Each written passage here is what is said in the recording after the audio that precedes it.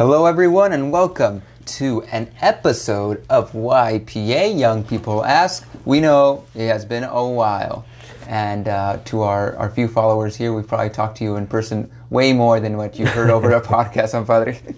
Yes, but it's so happy, it's so nice to see, to be with you and to see you, my goodness. See, like how out of touch, and rusty I got after all this. But we missed you guys, and sorry we have been away, but it's because we've been preparing a lot of good things for you guys. And today we have like an amazing topic because I was just talking to Edgar and he was talking about this, and we will delve into what the congregations and the religious priests and sisters and brothers and diocesan priests and what's up with all that. Yeah. Well, some of you we've had this conversation before, and this question has been submitted to us. What is the deal between orders and specifically diocesan priests, right? And so there's a lot of things going on, and some have never even thought about that. So we're going to dive a little bit deeper with an order priest here in front of me, Father right. Byron, who's a Claretian missionary, right? And so what does that mean? And we know that's just an order that's recognized by the Vatican. And some of you, this semester we already started our college student dinners. We had a special guest about 2 weeks ago, and that was a pretty baby, brand new order recognized by the Vatican barely in 2019. And that's right. Different than what diocesan priests, that maybe a priest in your local church, does and is, and how their whole makeup is. So we'll dive into that and take a look at that. First, Father Byron, let's talk about you and what the Claretians do. Kind of real quick, 1 minute introduction to what the Claretians are and where you are in that. Sure. We are a religious congregation or a religious order founded by St. Anthony Claret in 1849. And what St. Anthony Claret wanted to do, he wanted to preach the gospel using all ways possible. All means possible, and everywhere. St. Anthony Claret would say, my spirit is for the whole world, so I want to do everything that I can, so he was the ultimate, energizer bunny when it came down to evangelization. So what we do, there is 3,000 of us around the world in 65 countries, and what we do is basically try to do that, just take the gospel and share it, using all means possible. And here in the U.S., we have been here since 1920, give or take, because there's two groups. One group that came to California and another, to Texas actually, and the other one went to Chicago. So San Antonio and Chicago, and they kind of grew together, on both sides of the country. And some of the things that we do here, there is 140 of us here in the U.S. and Canada, and we are here in the U.S., we are present in 8 states, and we have we try to be faithful to that dream of our founder, St. Anthony Claret, which is like how we can preach the gospel using all means possible. So we do it through parish ministry, campus ministry, publications. We have a radio station, we have a Bible school, chaplaincies. So we try to do that, hopefully trying to fulfill through our lives the dream of our founder. So rapid fire questions, okay? Are you a priest within the diocese that's recognized in the Vatican, the Catholic Church? We are a Roman Catholic religious congregation, just as valid as the priesthood of the one who calls us, Jesus Christ. Are you tied to any church or bishop? No, and yes. And that's it for our show today. Yeah, that's it very much. You guys figure it out, okay? And you let me know. So we are tied and we are incardinated, that's the word, that not to a diocese, but to our religious congregation. So we become Claretians the day that we do our our final vows, when we profess to be Claretians forever. And the Franciscans, the Jesuits, the Dominicans, any religious order does the same. So unlike the diocesan priests, who get incardinated into a diocese, our congregation since it's in 65 countries, we get incardinated into the congregation, into the charism, what gives life to our congregation. And from there, we have to go to a place, and whatever place we go to work in the world, in ministry, there has to be a diocese. So basically what we do is we ask permission to the local bishop to minister in the diocese, but we actually answer to our provincial, to our congregation and not the bishop. But the bishop has power to let us work, don't let us work, or whatever he wants. Can we say, is it equivalent to a regional manager? Pretty much, yes. Pretty much, yes. Okay. So is there, how does the order function internally? Right, you say you answer to whoever oversees your order in the U.S. and Canada, right? Yes. So what ties you to them, right? So you and Father Paul are here at the Newman Center, but there's also Claretian Parish. That's a parish run by the Claretians, right here in Fresno, California. How are you all in community? Do you guys get together? Do you guys are in constant communication with the bigger order, and where is the head of the order here in the U.S. and Canada? Exactly. Thank you. Well, that's a great question. In a minute, well, we'll do our best. So basically, just like you were talking about regional managing, the whole congregation has a central general government, which is located in Rome. It's called the Curia, the Curia Generalizia. And we have our superior general, who basically he is the superior to all of us, and then the global Claretians, to the 3,000 of us, and then the congregation is broken down into provinces, aka countries.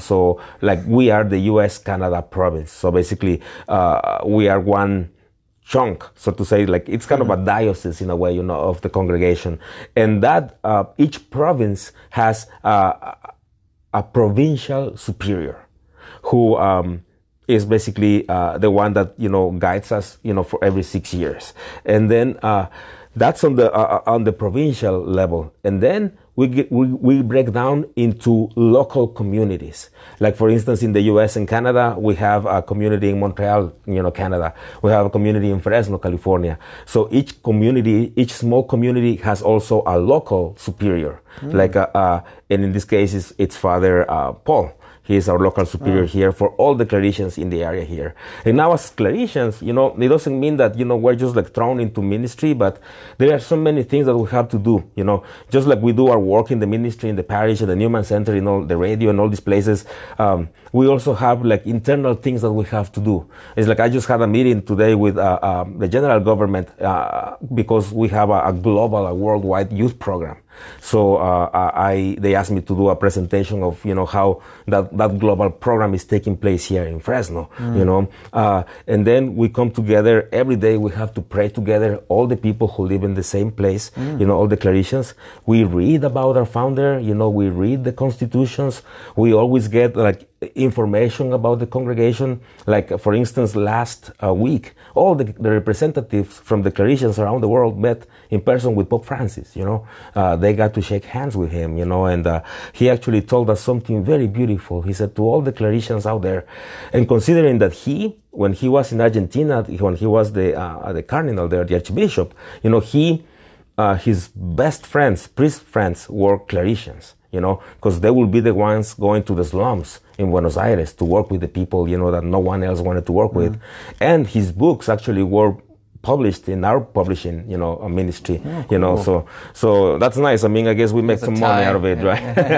And we got that wisdom, because there is so much wisdom and joy in what he writes. So he said something interesting to us, to all Claretians. He said, don't forget to adore.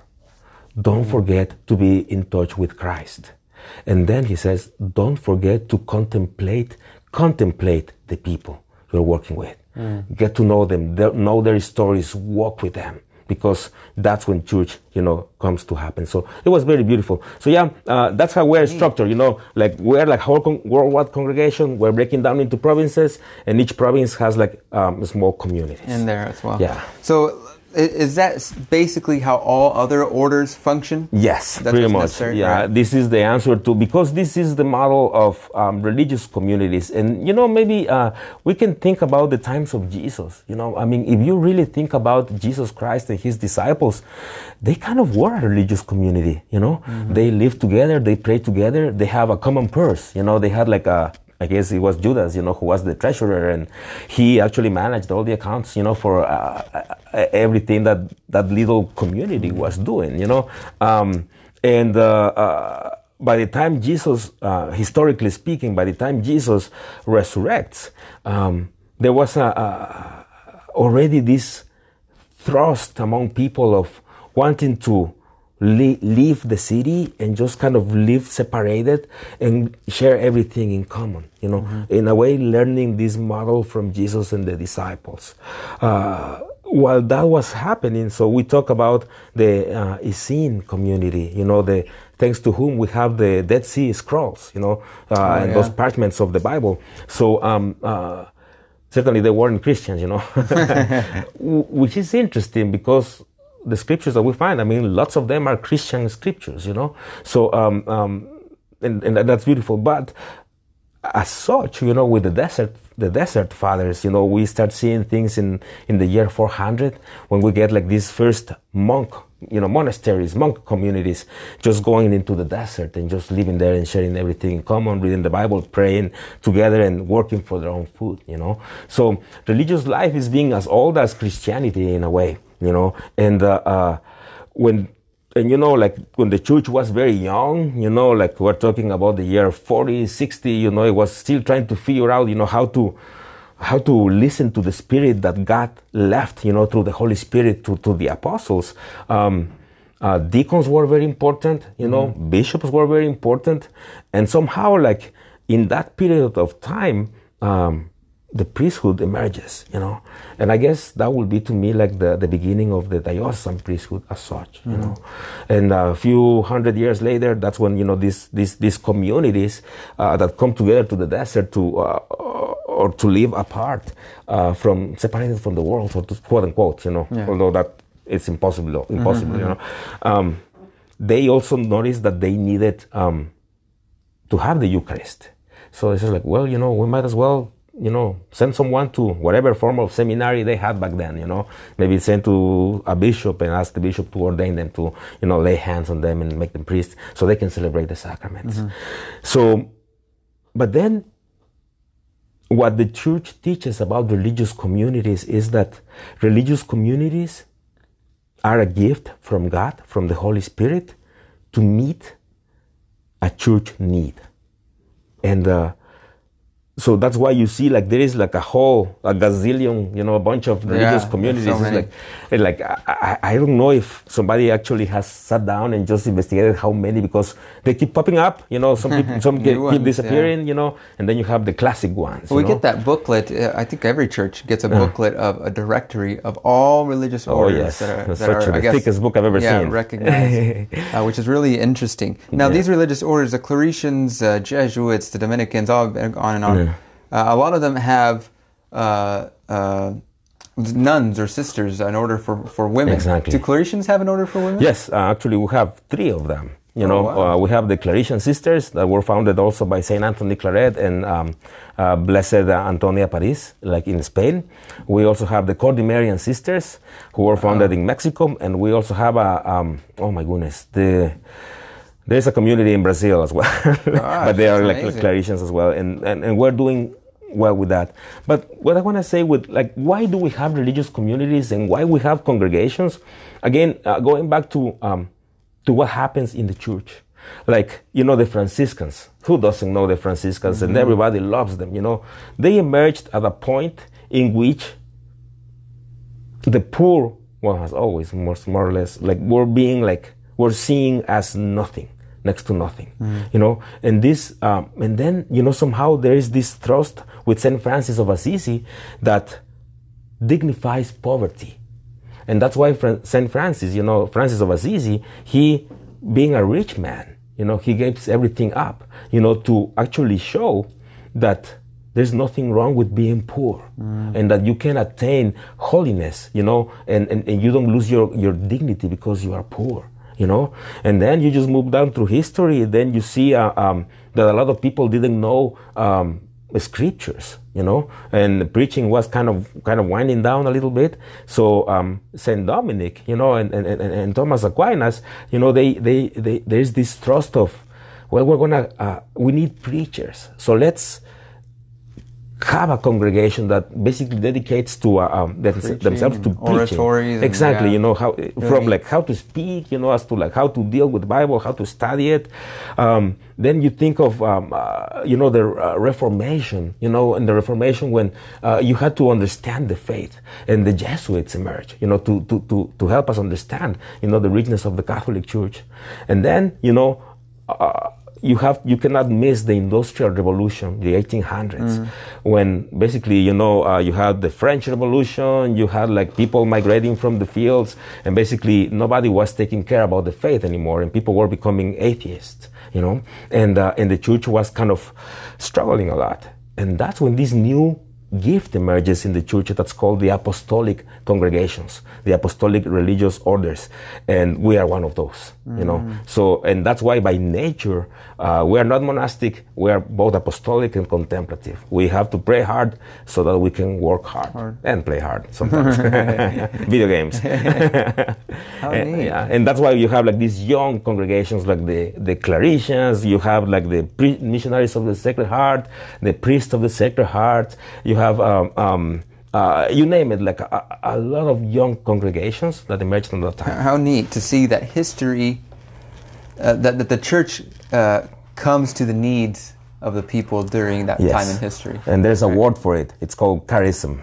So charism means gift, you know, and it's a gift that the Holy Spirit provides to the church so that we can attest, you know, we can meet people's needs.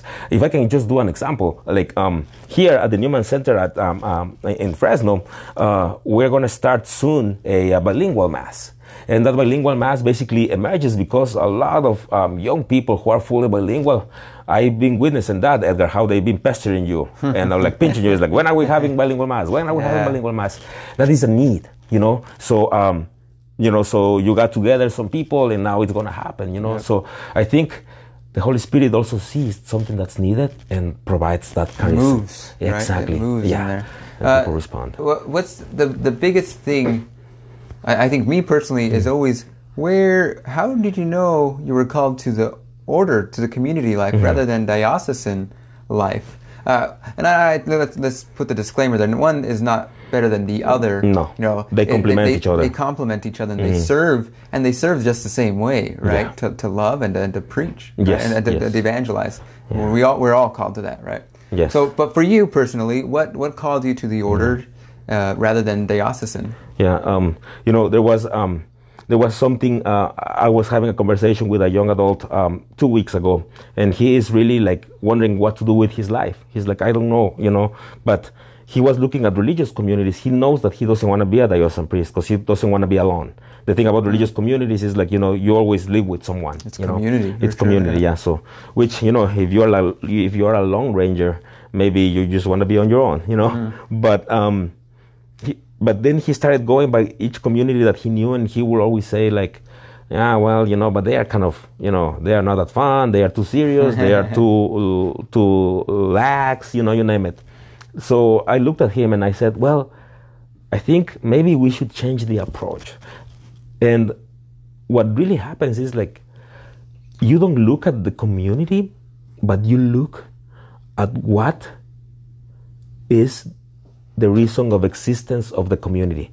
What's the charism of the community? You know, if it's preaching, if it's helping the unborn children, if it's creating hospitals like the sisters of St. Joseph, St. Agnes, you know.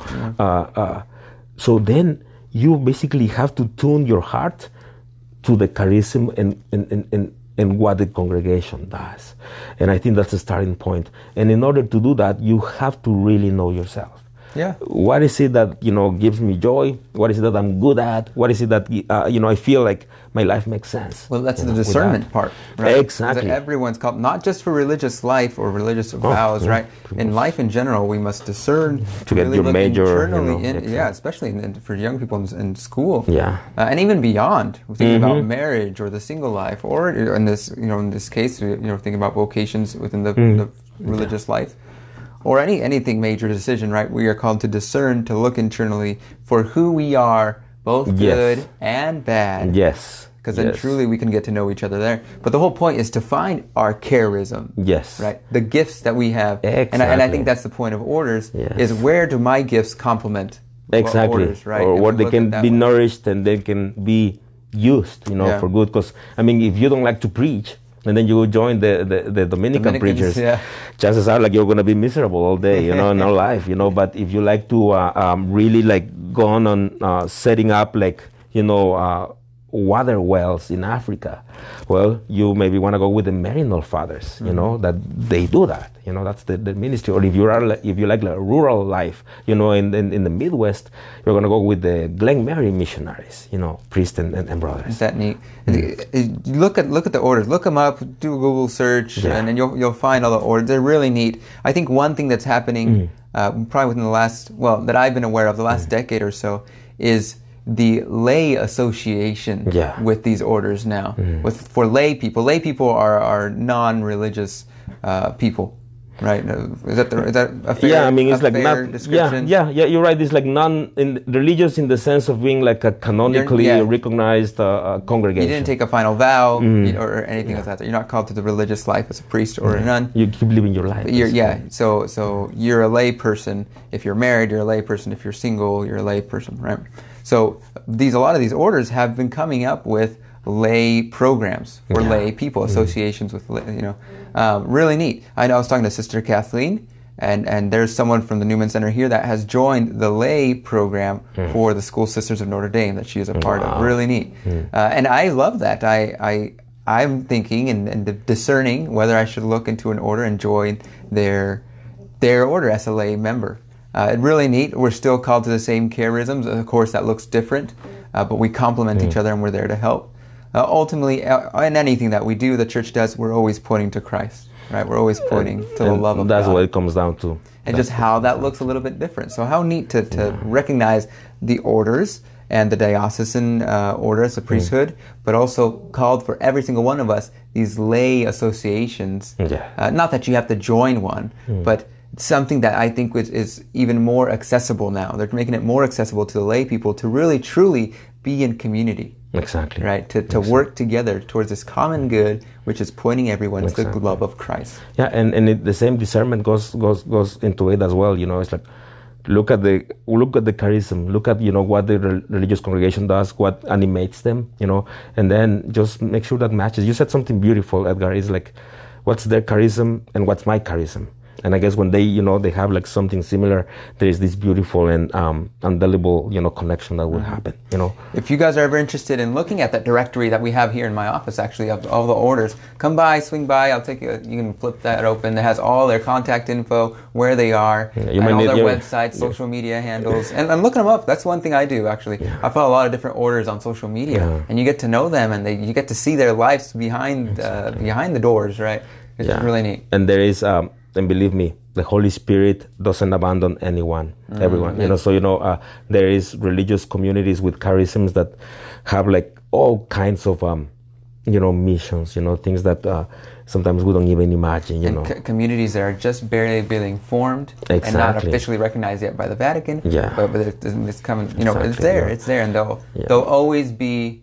The church will always respond in a way to the needs of the world. Yeah, if I can just share this very quick, it's like I have 3 great aunts, that they actually founded a religious community back in Ecuador just to give an alternative to women who were arrested.